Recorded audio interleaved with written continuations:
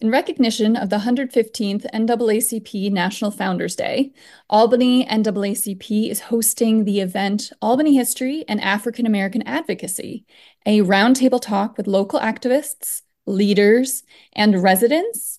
And I'm now joined by representatives of Albany NAACP. Thank you for joining me. Welcome to Hudson Mohawk Magazine. Thank you. Deborah Brown and Beverly Ivy, could you please introduce yourselves? Yes, my name is Deborah Brown, and I am the president of the Albany NAACP.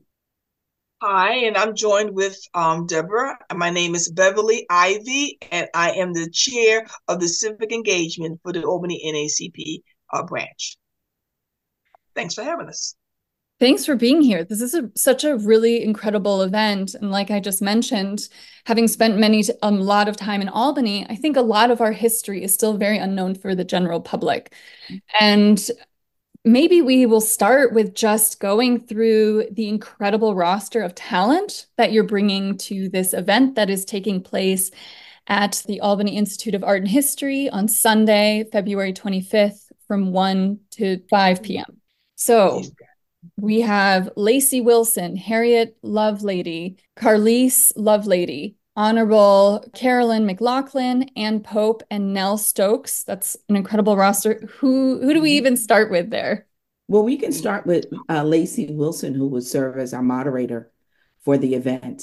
And Lacey is a public historian, and she had begun about 2 years ago, a year and a half maybe, on the project with the Albany Institute on African American advocacy in Albany. And so as part of her project, she was interviewing a number of individuals, a range of individuals in the city of Albany, pulling together different pieces of the history in Albany.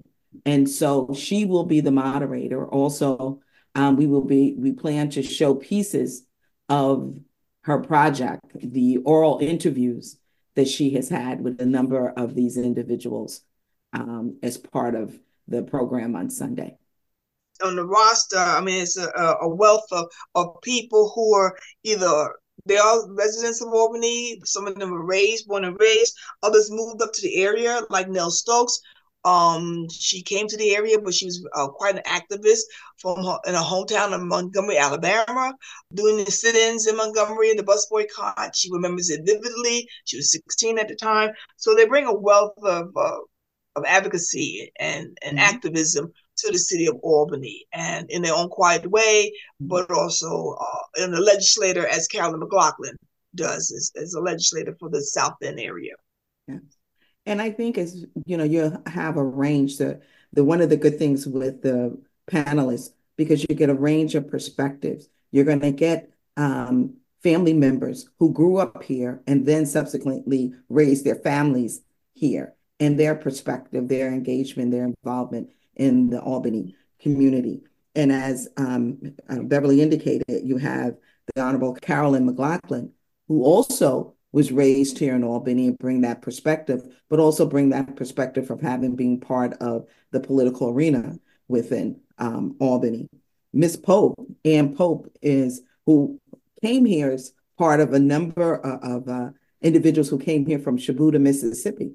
So they bring another perspective of that migrant type of movement here into the Albany area, and their experiences in coming into Albany, and their experience in being involved in the Albany scene. And Ms. Pope, for her longtime activism with the NAACP, and what that looked like over the years of her involvement. And Ms. Stokes, also, as Beverly has indicated, came here from the South, and her experience and her involvement as a longtime advocate, but also she has a project that's on display at the Institute that hopefully the participants will have time to go down and see her work in the community, that how her involvement and the work she has done with the different organizations within the Albany area. And Harriet Lovelady and Carlise Lovelady. Right. They're coming again, grew up, born and raised here in Albany, grew up here in Albany, married here in Albany, and subsequently raised family here in Albany. So that you bring generations of perspectives in being in this community and what that looked like from their perspective. Carlise is one of the five daughters of Harriet and Carl Lovelady. And so their grandfather was the oilman, and he sold oil, one of the few Black businesses at that time. And he was very well known, got to hear more about his history. So Miss Harriet will share that what her family did as a business owner, being a daughter of a business owner, and growing up in the South End with her family. The businesses, the different family, the different ethnic groups that were there, Polish, German, Jewish, are all living in that South End area back in, I guess, the 40s or early 50s. Thinking about the activism and history of Albany, is there something particularly unique about this area that maybe defines that history and legacy in Albany? Well, I think in a lot of ways it's like other small towns, but I think the thing that stands out with Albany, one being the capital of New York, which the state in and of itself comes with a lot of history and perspective of what people think about New York, and having Albany being the capital. And also for here, you have individuals who live here, who have come here as part of a movement from the South here. And then you have individuals who have moved here to work for New York State government, and like other communities, then you have those who came to Albany to attend school for that college arena. So you have a number of different perspectives, which brings with it its own experiences and thinking. So you have the individuals who are born and raised here and how they saw and their experience in Albany. You have individuals who have come from other places. I and Beverly, we both came here for a fellowship program with the New York State Education Department. At the time we moved here, we were already professionals in our career in New York City, but we came to address the program that brought us here was a program to address the lack of diversity within state government and the management arena within state government.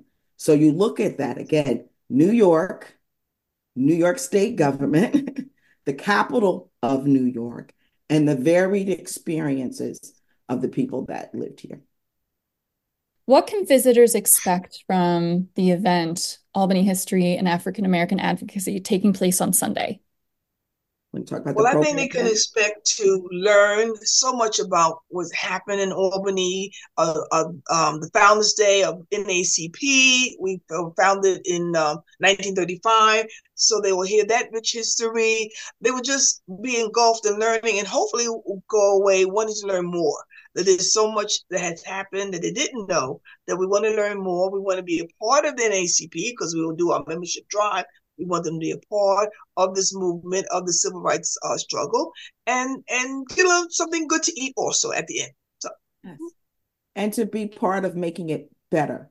How do we move forward in a collective way to improve the plight of all of us, that everyone have quality of life? And where can listeners find more information about this event and about Albany NAACP? One of two ways for the event. You can call us at 518-275-0673. You can reach us by email, Albany, NAACP, the number 1, at gmail.com. So those are the two easiest ways, by our phone or by our Gmail account. And you can hear more about the event happening at the Albany Institute of History and Art, 125 Washington Avenue from 1 to 5. Sunday. Thank you so much. It's been a pleasure to speak with both of you, Deborah Brown and Beverly Ivy. Would you like to leave our listeners with anything? We who believe in freedom cannot rest. The work continues. And so we need everyone. We see the changes that are happening around the world. So our work, unfortunately, is not done, but it takes all of us to make the type of change we want to see going forward. And thank you for having us. Thank you for taking the time for us to share this. We appreciate it so much, and we hope to do more.